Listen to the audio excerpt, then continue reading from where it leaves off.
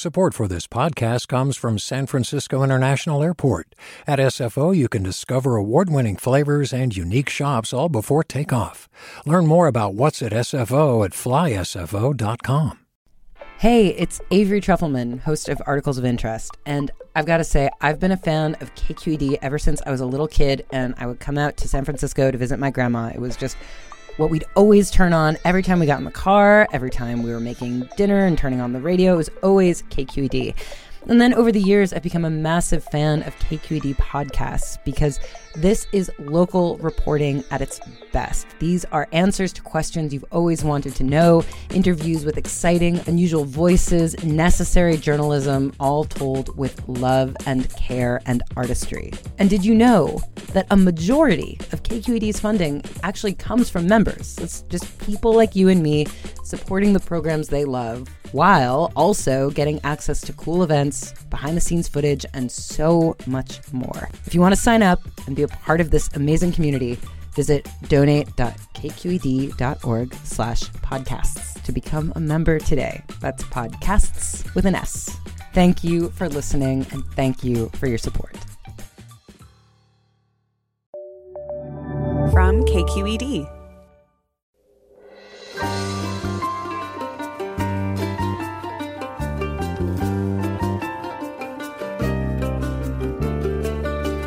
From KQED Public Radio in San Francisco, this is Forum. I'm Rachel Myrow. Author and Atlantic staff writer George Packer argues Americans no longer know how or want to know how to live with each other in a democracy. Packer splits the nation into 4 political camps in his new book, Last Best Hope, America in Crisis and Renewal. Whichever camp you're in, you're likely to despise and distrust those in the other 3. America has become a country unable to have a coherent conversation about where we want to go next. Packer joins us to explain why he thinks that is on Forum right after this news.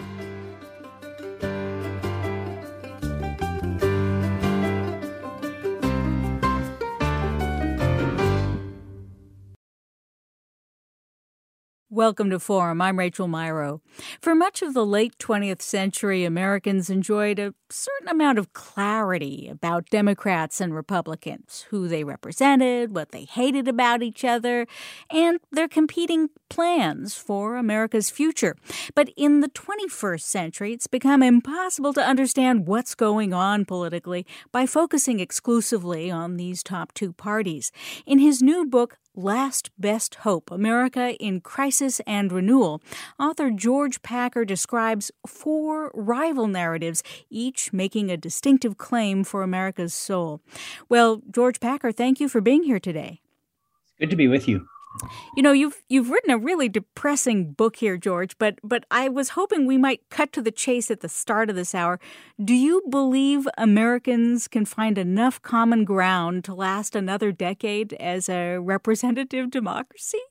I don't think it's quite as depressing as you say, Rachel, but we can perhaps get to levels of grief, misery, and optimism later on.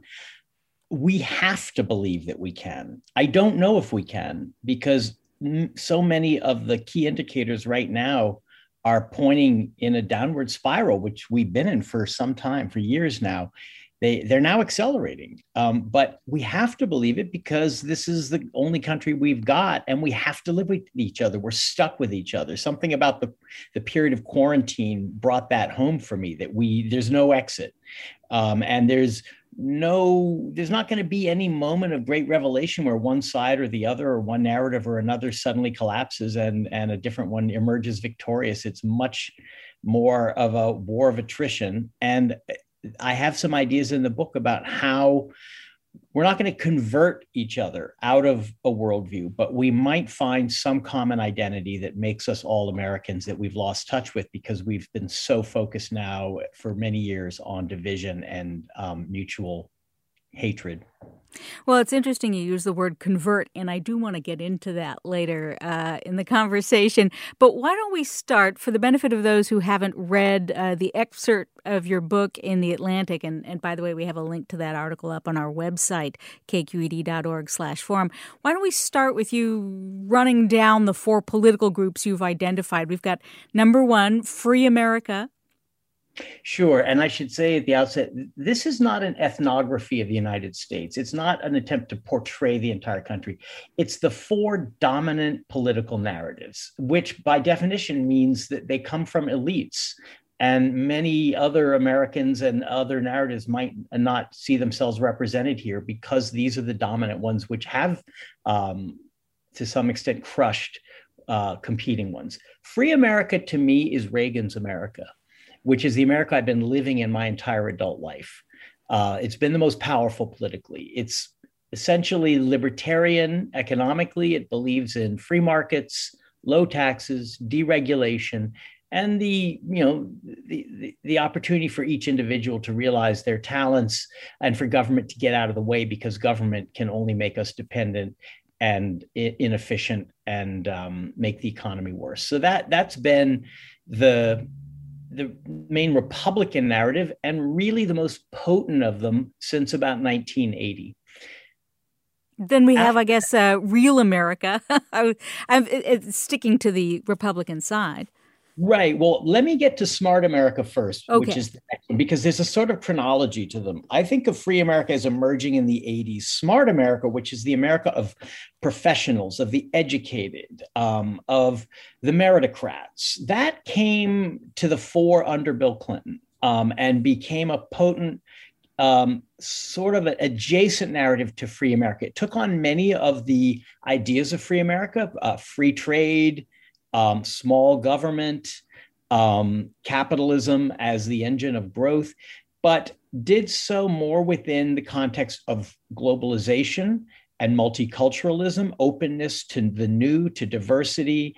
And it has probably culturally been the most influential of the narratives. And it's essentially the narrative in which I live and in which most people in the media live. And you could say it continued from Clinton to Obama. Next is Real America, which you mentioned, Rachel.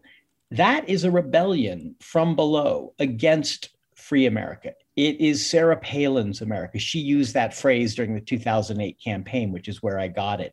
Real America is the America of the white Christian heartland, where people see themselves as the true Americans, and the elites above them and the non-whites below or alongside them are not considered the real Americans, the hardworking, producing, tax-paying backbone of the country.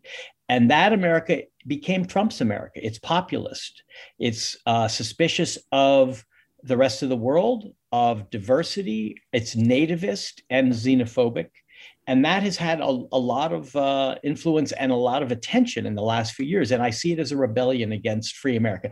And the fourth of them is also a rebellion. It's Just America, which is the America of the social justice movements, which has been a kind of rebellion against Smart America, against the meritocracy. It says, no, we're not a meritocracy. We are more like a caste society in which there's a hierarchy of groups, which have always been in this order, and in which there's always been oppression of one group that sits above and another against another group that sits below. And that has been really influential among younger people, especially educated younger people, the millennial generation. And it's really quite alive in media and in our culture today. And so just as Real America rebelled against the ossified libertarianism of Free America, because by the Trump period, Free America's promises had really been broken for many Americans.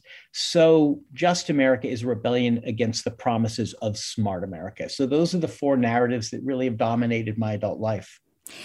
Is it fair to say that, you could define Just America as the woke children of those neoliberal smart Americans you describe? Very much. There was a book back in the late 60s or early 70s called Liberal Parents, Radical Children. And I think we're living through something not unlike that period, where in this case, instead of boomers, we have millennials. And those two generations are more alike than either of them really wants to admit. Yeah, there is a generational rebellion of young people who might have come up in the meritocracy with all of its stress and anxiety and its demand for success. And while not giving up its advantages or its stresses, have said, enough, this isn't the world we want. This isn't a just world. It's a world that essentially has become a kind of aristocracy where a class of people just reproduces their own privileges, and whole classes have no access to those privileges. So it's a disillusioned narrative that says getting as far as you can on your talents and efforts turns out to be a lie. So there's an overthrow of my generation, I would say, by the generation of Just America, which is in their 20s and 30s. So it's interesting. I mean, like, we have 4 categories here, but they really, both of them split off into 2 categories that are still functionally, you know, under the Democratic umbrella, under the Republican umbrella. Can you imagine a third political party or a fourth political party evolving from the current situation we have now? You know, one always thinks that it's about to happen. Throughout our history, there have been third parties that seemed likely to offer a threat to the two parties. The Republican Party was a third party.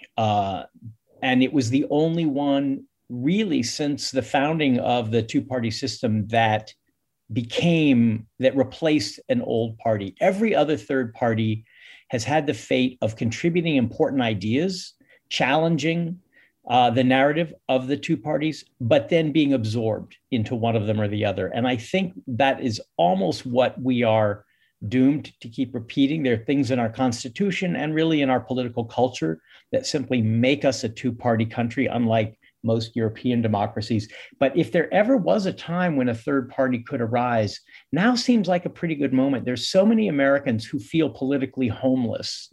And in a way, I've written Last Best Hope for those homeless Americans. I think I'm one of them. And I hope the book finds its way into their hands because it doesn't stick to any single established view, and it tries to break them up and to find something different. How white is this list, George? Do you think a lot of people who are not white can easily find themselves on this list you've written up? I think some non-white Americans can find themselves and do find themselves in smart America, in the professional class, more and more, in fact, and some in Just America, in the social justice movements. But this is predominantly a white list because these are the dominant narratives. The last few chapters of the book leave these four narratives and find a fifth one that I call Equal America, which to me is a narrative in which other Americans can find themselves. Working class Americans, non-white working class Americans.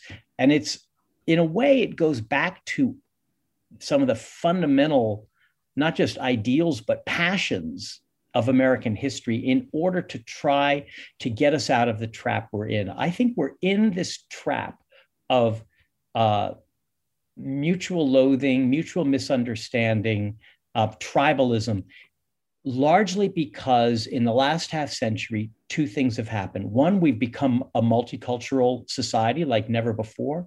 And two, we've become unequal, fundamentally unequal, almost like an aristocracy in which there are classes that are at the top that will not yield to classes below. And we've become less fluid than we were even in the post-war period for most Americans.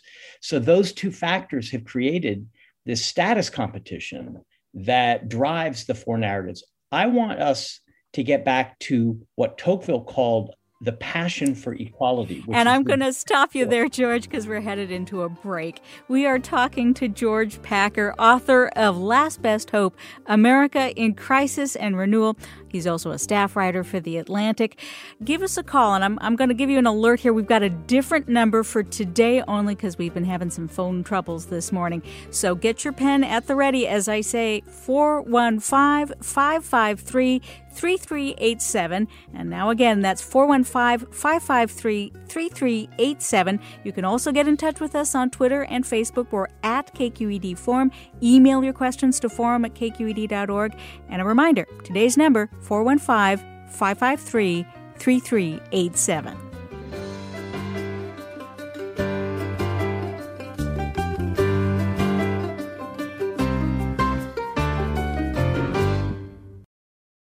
Support for Forum comes from San Francisco Opera. Set 10 years after a school shooting, the critically acclaimed opera Innocence takes us into a complex emotional journey where our understanding of innocence and guilt is constantly upended.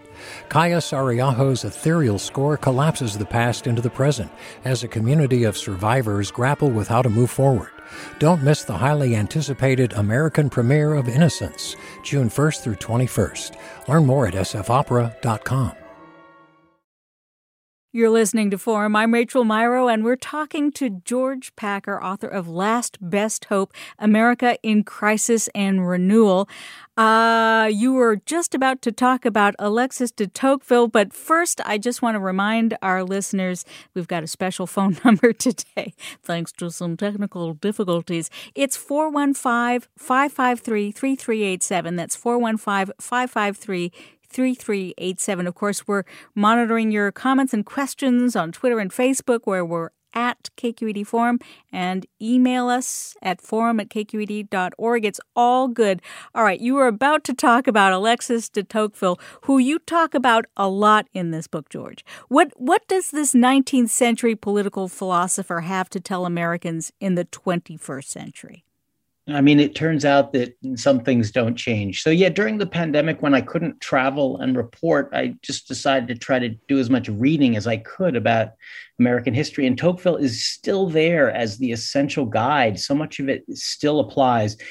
Tocqueville wrote that the basic American characteristic was a passion for equality, the desire for that everyone had to be as good as everyone else, not to have to be relegated to some inferior class.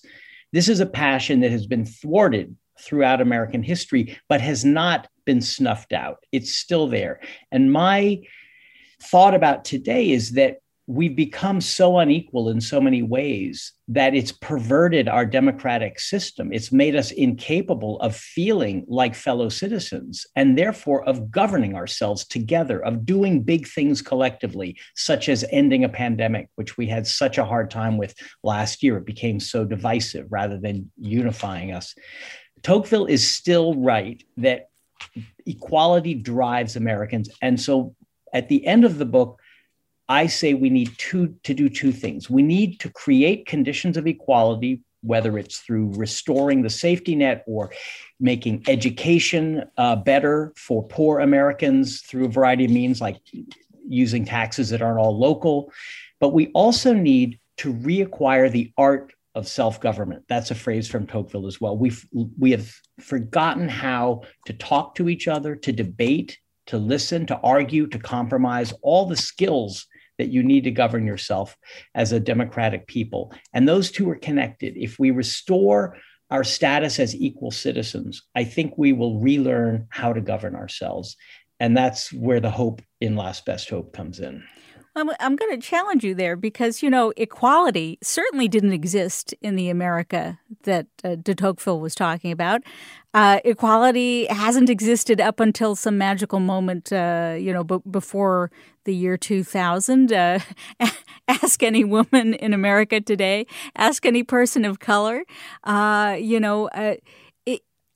I'm not saying necessarily that inequality makes for a healthy democracy, but it seems like you're talking about a past that maybe didn't exist.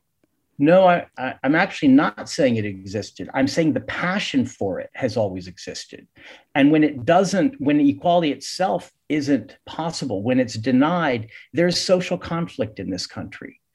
endless social conflict, and we will never have an end to social conflict as long as groups of Americans do feel themselves to be unequal or of lower status. And that's been true from the beginning, which you can find in all the crisis points of American history, whether it's the Civil War or the Great Depression or the 1960s. Equality was always at the heart of the struggle. There are some countries where whole groups of people are permanently consigned to an inferior class, and there is still social peace. But that's not possible here, because equality is both at the foundation of the Republic in our founding documents, and it's a burning desire. It's not a reality, it's a desire. And so I'm saying what we need is to turn the desire into a reality in order to have the chance of ending all the social conflict we have and of reacquiring the tools of self-government. So I actually agree with you, Rachel. It's never been there, but it's always been the force that drives us apart and also creates change. Beautifully put. Well, let's go to the phones now, and Frank in Mill Valley. Hello? Hi, Frank. You're on the air. Thank you. I may have missed. I was being screened as a lunatic, and I came back and you were offering some solutions. I'd like to challenge you, since you've thought about this more systematically than many of us. If you had to go all in on one solution, Texas Hold'em, push your chips across the table, go outside the box. And I'm thinking of something like, the French attempt to insist on public schooling, uniform public schooling for the entire populace up to a certain age before it starts to diverge into private academies. As a way of pursuing, I think, wasn't it de Tocqueville who also said the perfect is the enemy of the good? And someone smart said it. Who? Someone smart. I don't know who. There we go. But it's one of my favorite phrases. So if you had to pick one outside the box, taxation is such an easy target. It's such a desirable target. But we had the Great Society where they redistributed income. Ironically, Lyndon Johnson gave it a good shot. And I think everybody will agree it didn't work. So where would you put your chips? You don't sound at all like a lunatic to me. What you say about education is interesting, but I think in America, we're just too decentralized a country. There's too much local control of everything, especially education, for us ever to accept a kind of uniform national schooling. I would say national service. I mean, I know I'm not the first to propose it, but if you're limiting me to one idea, national service for young people, whether it's military or civilian, whether it's teaching or building, having young Americans meeting other young Americans who they would otherwise never run across from all four narratives, and having to work together and learn together and listen to each other and get to know each other, that would be a radical thing, because as it is, we grow up in our own world and are likely never to have to talk to someone who we might profoundly disagree with. We can avoid them if we want. National service would be a way both to instill some sense of commitment to the country and to do something for the country, but also just to allow us to see each other as fellow citizens. So that's my one shot. Well, thank you, Frank, for that excellent question, teeing that one up, although I guess I'm mixing sports metaphors here now. Let's go now to Tyler in Sacramento. Hi there. Well, I'm all about that idea of national service. I think there has been a kind of breakdown of any sort of notion of public and private distinction, and having some sort of reinvigoration of a public good is a great idea. But my main concern is actually your notion of equality, because I see this notion of equality as something to be achieved, this sort of teleological notion of equality as an end that we can gradually approach is problematic. I'd rather think of equality as a principle from which politics can start. And so if we already just assume equality, what can we create from that? What sort of new political forms can we create? I think the basic forms of representative democracy are flawed, and that we need to basically think of politics outside of the state. And I'll take your response off the air. Well, that's a great thought. And by equality, I don't mean exact equality of results. That has never been something most Americans have wanted or pushed for. Even a great socialist like Eugene Debs revered Abraham Lincoln, who was the champion of the self-made man. So it's not equality of results, it's equality of status. But concrete material conditions have something to do with status. If you feel you have no chance to rise in society, then you will feel unequal, even if we don't expect everyone to end up in the same place. And that's where we are today. We have a meritocracy and an educated class that has become a hardened aristocracy where you're born into it. You're not, you don't work your way into it. I think one thing that might answer your desire is to have us been more involved in the deliberations that affect our lives. And these two are not my original ideas. I am not a policy thinker, but I do like to pick and choose where I think they're interesting policies. And some people suggested something France is actually experimenting with, which is having citizens, like on juries, called together randomly to try to solve local and national problems. And it would bring Americans together across the dividing lines and also give them the sense of responsibility and of power that so many Americans don't have now. Julie writes, we're farther away than ever with regard to wishing for or achieving equality between people. The divide is greater than ever, and perhaps the desire for equality is also. But George, I want to ask about something you sort of hinted at earlier in the show. There's a kind of religious fervor to political debate these days that makes it really difficult for the various groups to have a rational conversation with each other, either on the political stage or at the dinner table. Do you think there's any way to close this divide?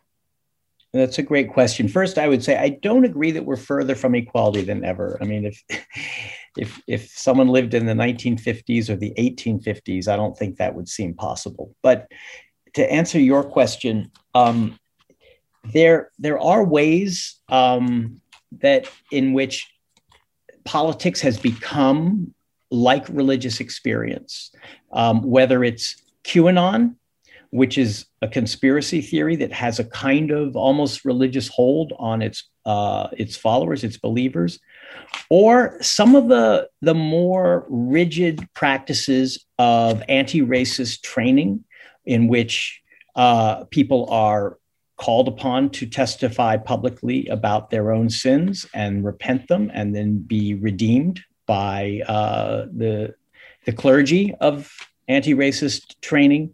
These, to me, are both of them, which I'm not equating. I think QAnon is insanity. They make it impossible to have the kind of rational, evidence-based dialogue that I think is at the heart of a liberal democracy, where you have to be able to make your case. You have to try to persuade the other side. If you can't, then so be it. You then have to try to live with your differences, which is also difficult. We've gotten very far away from that. One thing we've dropped in many cases is civics education, so that our kids don't really know either much about the history and system of government of this country, nor are they given a chance to debate and to disagree or to persuade. And so that would be maybe after national service, something we could try is to bring civics education back. These both seem maybe like feeble attempts to solve a giant problem, but we have to start somewhere.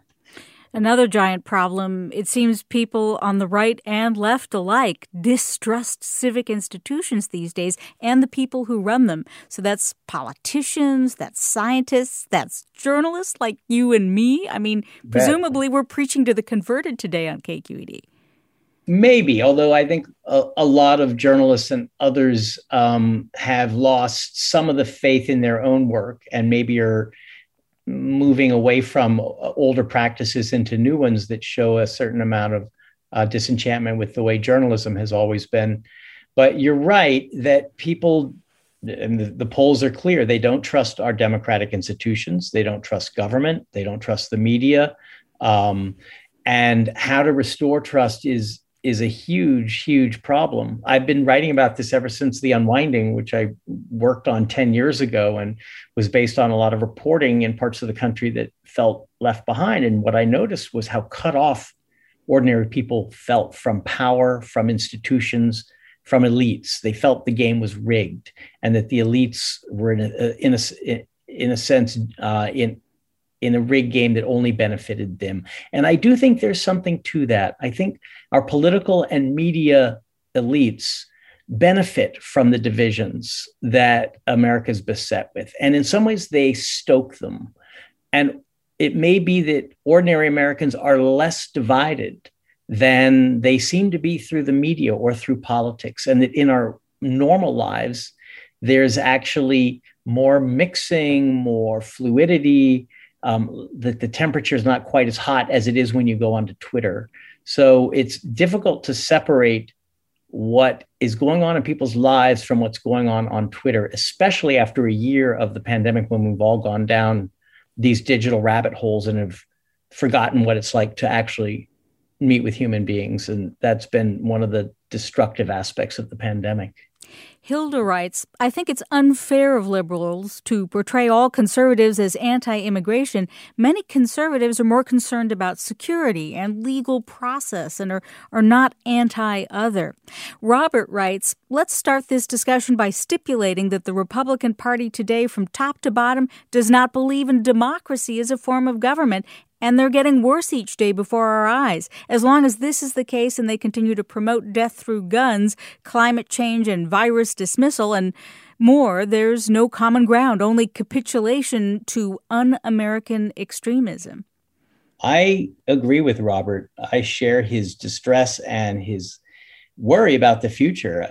The Republican Party has been headed this way for a long time, but now it's accelerated immensely with Trump and with the false claim of a stolen election, and with state legislatures around the country trying to make it harder for people to vote on the basis of that false claim. It's as if the party has given up on persuasion and on coalition building and is entirely focused on narrowing down the franchise so that a minority can continue to be in power, which is a really destructive and anti-democratic course.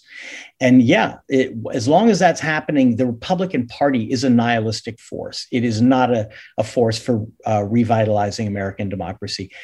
I'm not ready to accept that we are two countries forever and that secession or conquest are the only two alternatives.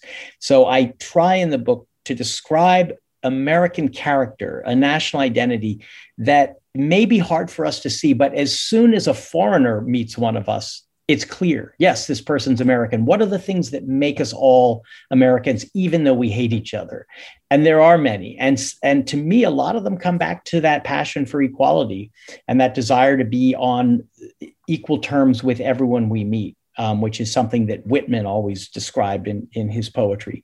And I'm just clinging to that as a kind of basis for rebuilding a national narrative that can include us all. Because without it, I think we're really doomed. No one's going to win this. Our next comment comes from a listener who I'm going to guess has not read the book, because you really do address what's about to come up. But I think it raises some interesting questions.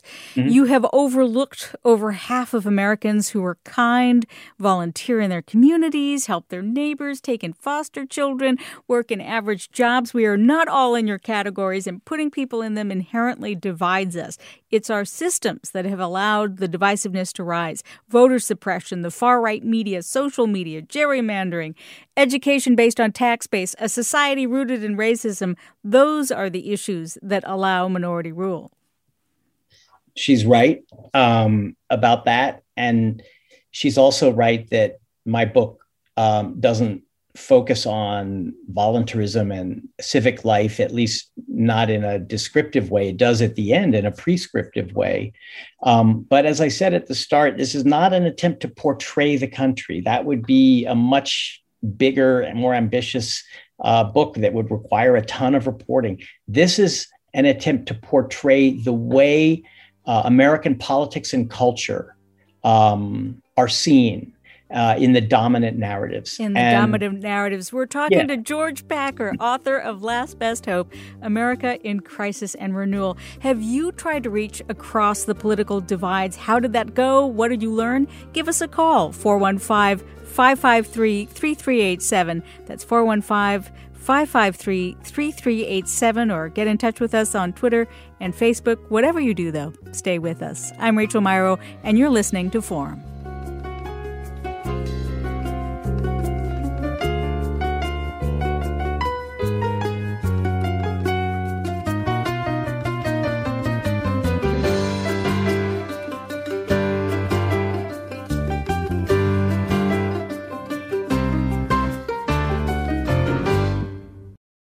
We've all got those parts of our house where the internet just won't go. Well, if you had wall-to-wall Wi-Fi from Xfinity, you could worry less about dead spots.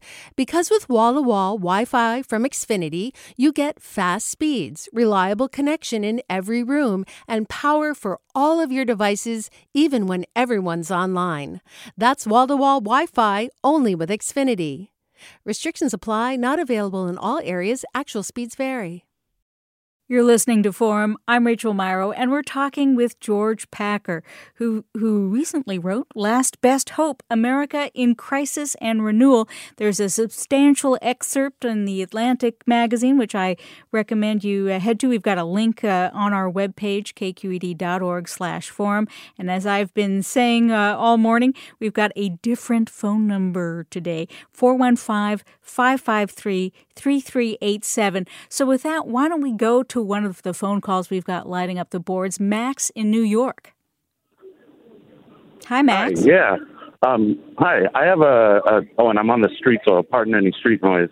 But I just have a comment in relation to the conversation and equality. Something I've been thinking about for a while is that, I think that the progress that progressives are really heading towards isn't necessarily equality, but is valuelessness. And so it has to do with social worth and this idea that some people are inherently worth more than others.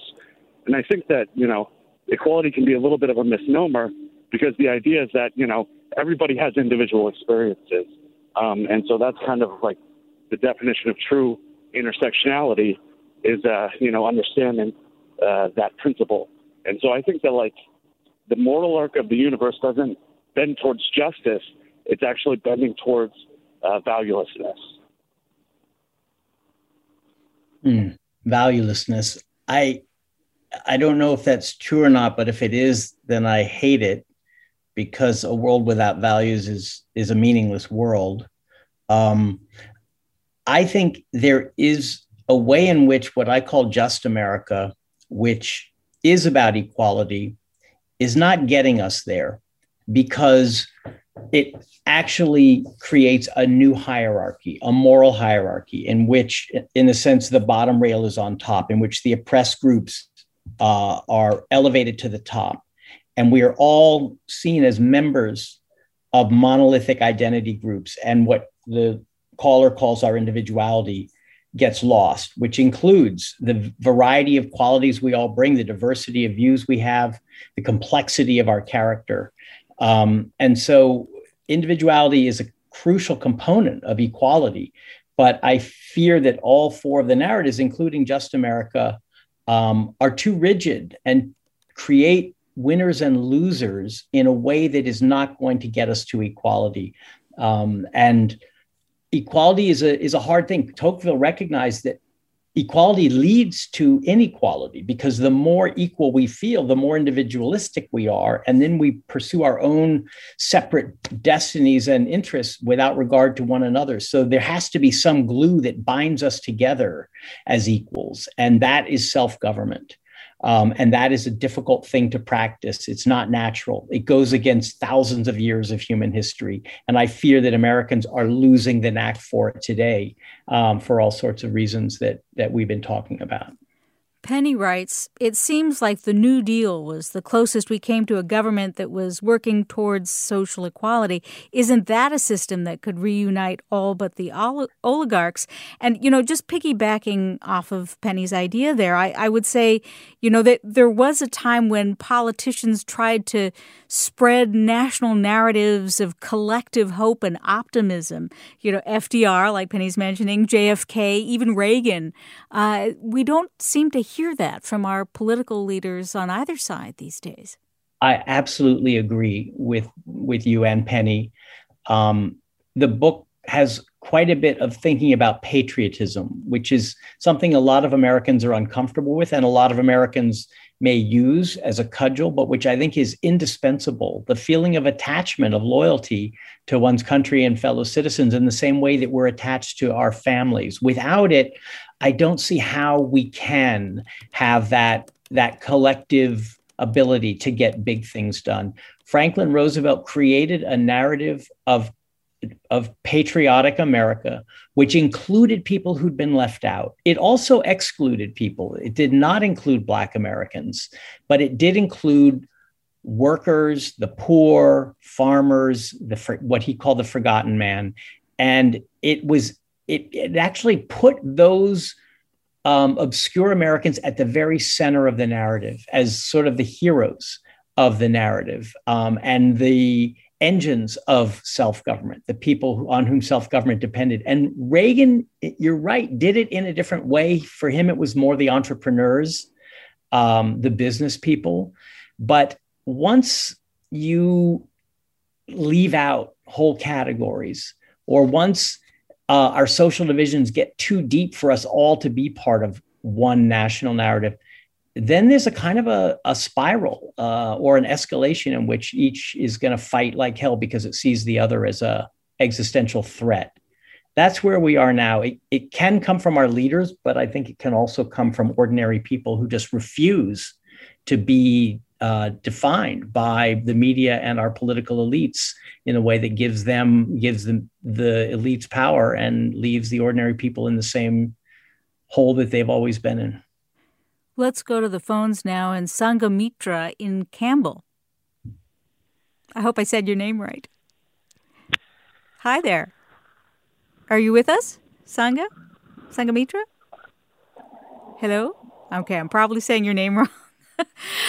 We'll wait and go to another caller, Tamar in Marin. Hello, can you hear me? Oh, Sanghamitra, you're with us. Hello. Okay. Yes. Yeah, I am. Yeah. I had a question. I think this divide, like your guest is saying, this time has really created a rift between people we even considered our friends, okay, because we were so politically apart. I am, full confession, I am an absolute true blue Democrat, okay. I don't like everything they do, but I support them in everything they do. But there are friends whom we cannot reach across the aisle to, and I feel bad about that. So I would like suggestions about how you get things back to a reasonable point of discussion. Great question. I kind of want to hear from you more how you think you could do it, because these are your friends and there must be some deep desire not to lose them.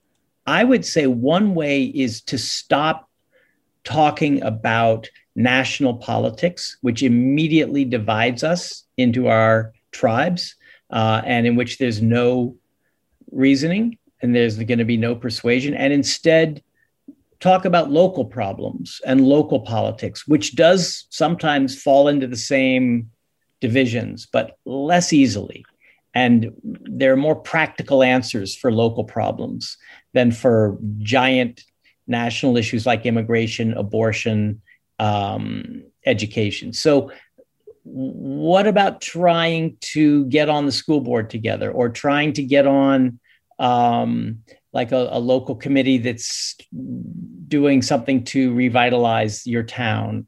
And instead of focusing on what MSNBC and Fox News want you to focus on what you actually have in common, which is your community. What do you think? Is that an answer? That is an answer. I can try, but I don't want to take up any more of your time. But since I live in California and I live in a place where all around you see the homeless shacks, okay, these are people who, who say homelessness is the fault of the people.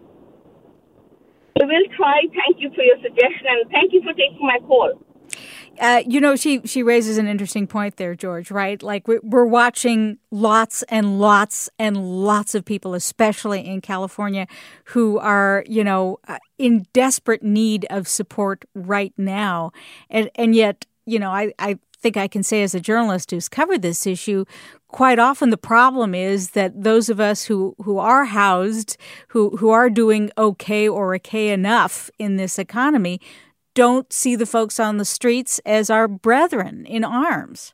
Yeah, right. And you may have a Black Lives Matter or a Stop Global Warming sign in your front yard, but does that mean you're willing to allow the zoning rules to be rewritten in your community so that homeless people can come and have a home there? That it takes more than a slogan, and it's hard for people to move beyond abstractions to things that might cut right to the heart of their own interests. And I don't want to expect too much from people. I don't want us to have to be saints in order to be Democrats, small d Democrats. And so putting pressure on people to simply renounce their advantages usually doesn't work and gets a backlash, gets a reaction. But if there are ways in which people can be made to see that their own interests are at stake in a huge problem like housing and homelessness in California and elsewhere, we have a similar problem in New York, then maybe they don't have to be saints, but they can actually become democratic citizens trying to solve a problem together. I guess I keep coming back to the idea that a practical problem in which affects people in common across these divisions is the likeliest way that they are going to not be reduced to killing each other, verbally or otherwise. So in some ways, I think we need like the UN or some international organization to come in and organize cross-group activities, like in Northern Ireland or Bosnia or the Middle East, where we all have to come together to put on a play or build a school and learn that we can actually do it without falling into civil war. We're not quite at civil war, but there were times last fall when it felt like we might get close if the election ended differently. And I still think we're not out of the woods at all. In fact, we may be in a bit of a fool's paradise at the moment, not seeing that even worse times are coming up. We're getting quite a few comments in a particular vein. You'll see this evolve as I first read a comment from Melissa, who writes, a third insight de Tocqueville commented on is that Americans operated with self-interest properly understood, the understanding that one's own self-interest is tied to the common good, which enabled us to work together to improve that common good. We've moved far beyond that. I'm old enough to remember a GOP that understood governance is the art of compromise and not solely a raw power play. And with that, I think we should go to the phones and Joan in Santa Rosa. Hi, Joan. Hi. Thanks for taking my call. I really take exception to equating, and this is in national politics, our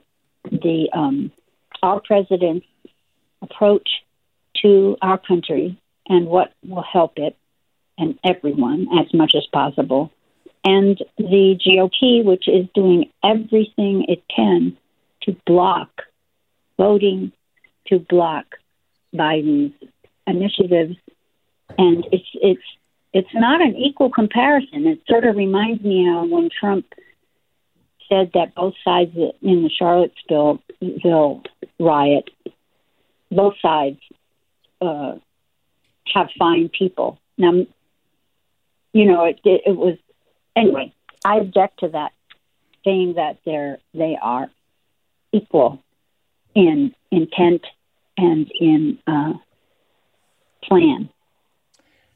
I agree with you, and I don't think I did equate them. In fact, I think I said the Republican Party is on a nihilistic course and an anti-democratic course, which I don't think is true of the Democratic Party at all.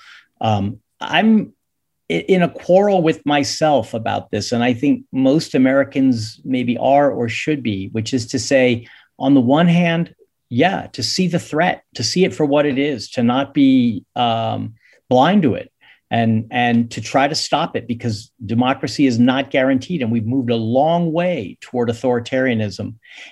And at the same time, not to give up on the idea that we have a common fate and a common identity. And how to do both of those things at the same time, for me, is the hardest task for a citizen today. But I think we have to do both. So I'm certainly not equating a nihilistic, anti-democratic, power-hungry party with a party that, for all its flaws, does seem interested in trying to solve actual collective problems.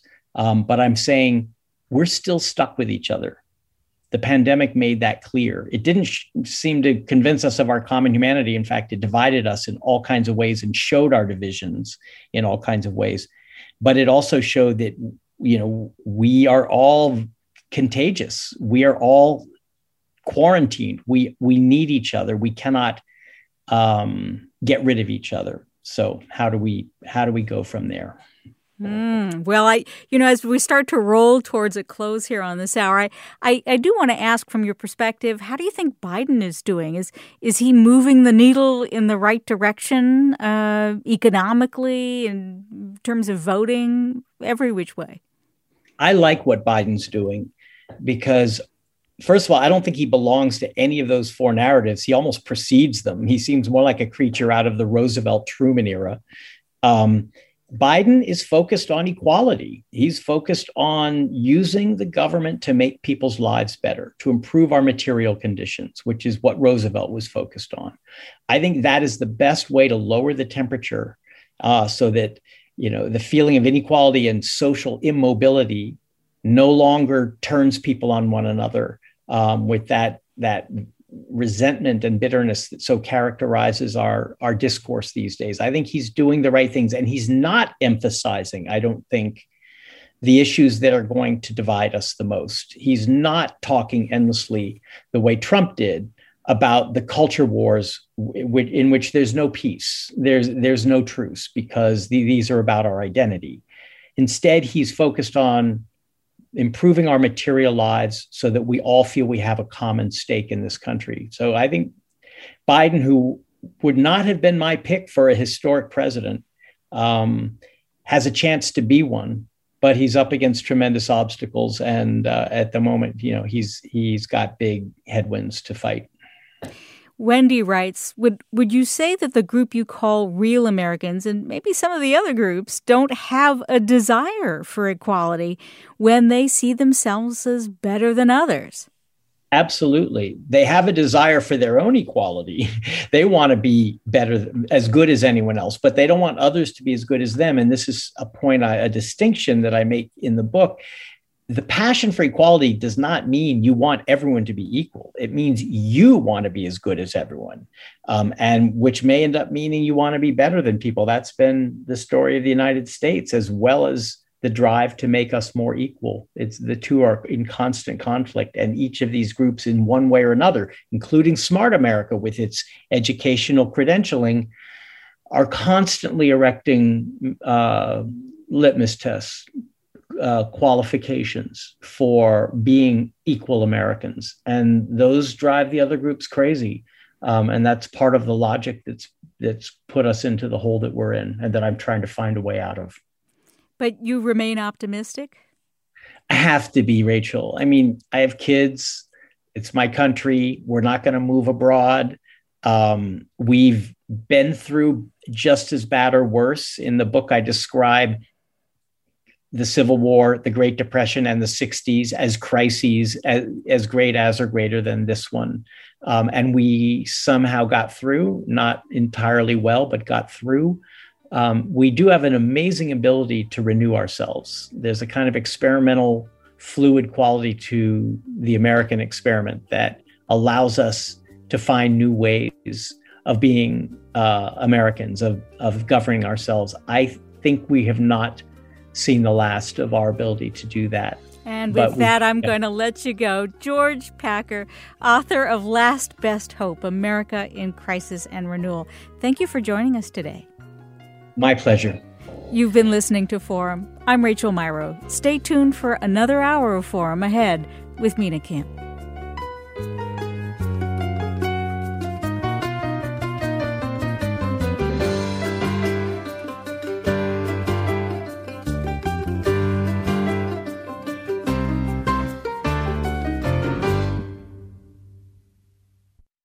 Funds for the production of Forum are provided by the members of KQED Public Radio and the Germanicos Foundation and the Generosity Foundation. Support for Forum comes from San Francisco Opera. Set 10 years after a school shooting, the critically acclaimed opera Innocence takes us into a complex emotional journey where our understanding of innocence and guilt is constantly upended. Kaya Sariaho's ethereal score collapses the past into the present as a community of survivors grapple with how to move forward. Don't miss the highly anticipated American premiere of Innocence, June 1st through 21st. Learn more at sfopera.com. We've all got those parts of our house where the internet just won't go. Well, if you had wall-to-wall Wi-Fi from Xfinity, you could worry less about dead spots. Because with wall-to-wall Wi-Fi from Xfinity, you get fast speeds, reliable connection in every room, and power for all of your devices, even when everyone's online. That's wall-to-wall Wi-Fi only with Xfinity. Restrictions apply, not available in all areas. Actual speeds vary. All over the country, we need to improve reading in Wisconsin. Schools are changing the way they teach reading. I'm calling for a renewed focus on literacy. We have gotten this wrong in New York and all across the nation. And it's happening because of a podcast. I think your podcast has changed my life. And I'm going to share this podcast with everyone I meet. Sold a Story investigates how teaching kids to read went wrong. New episodes of Sold a Story are available now.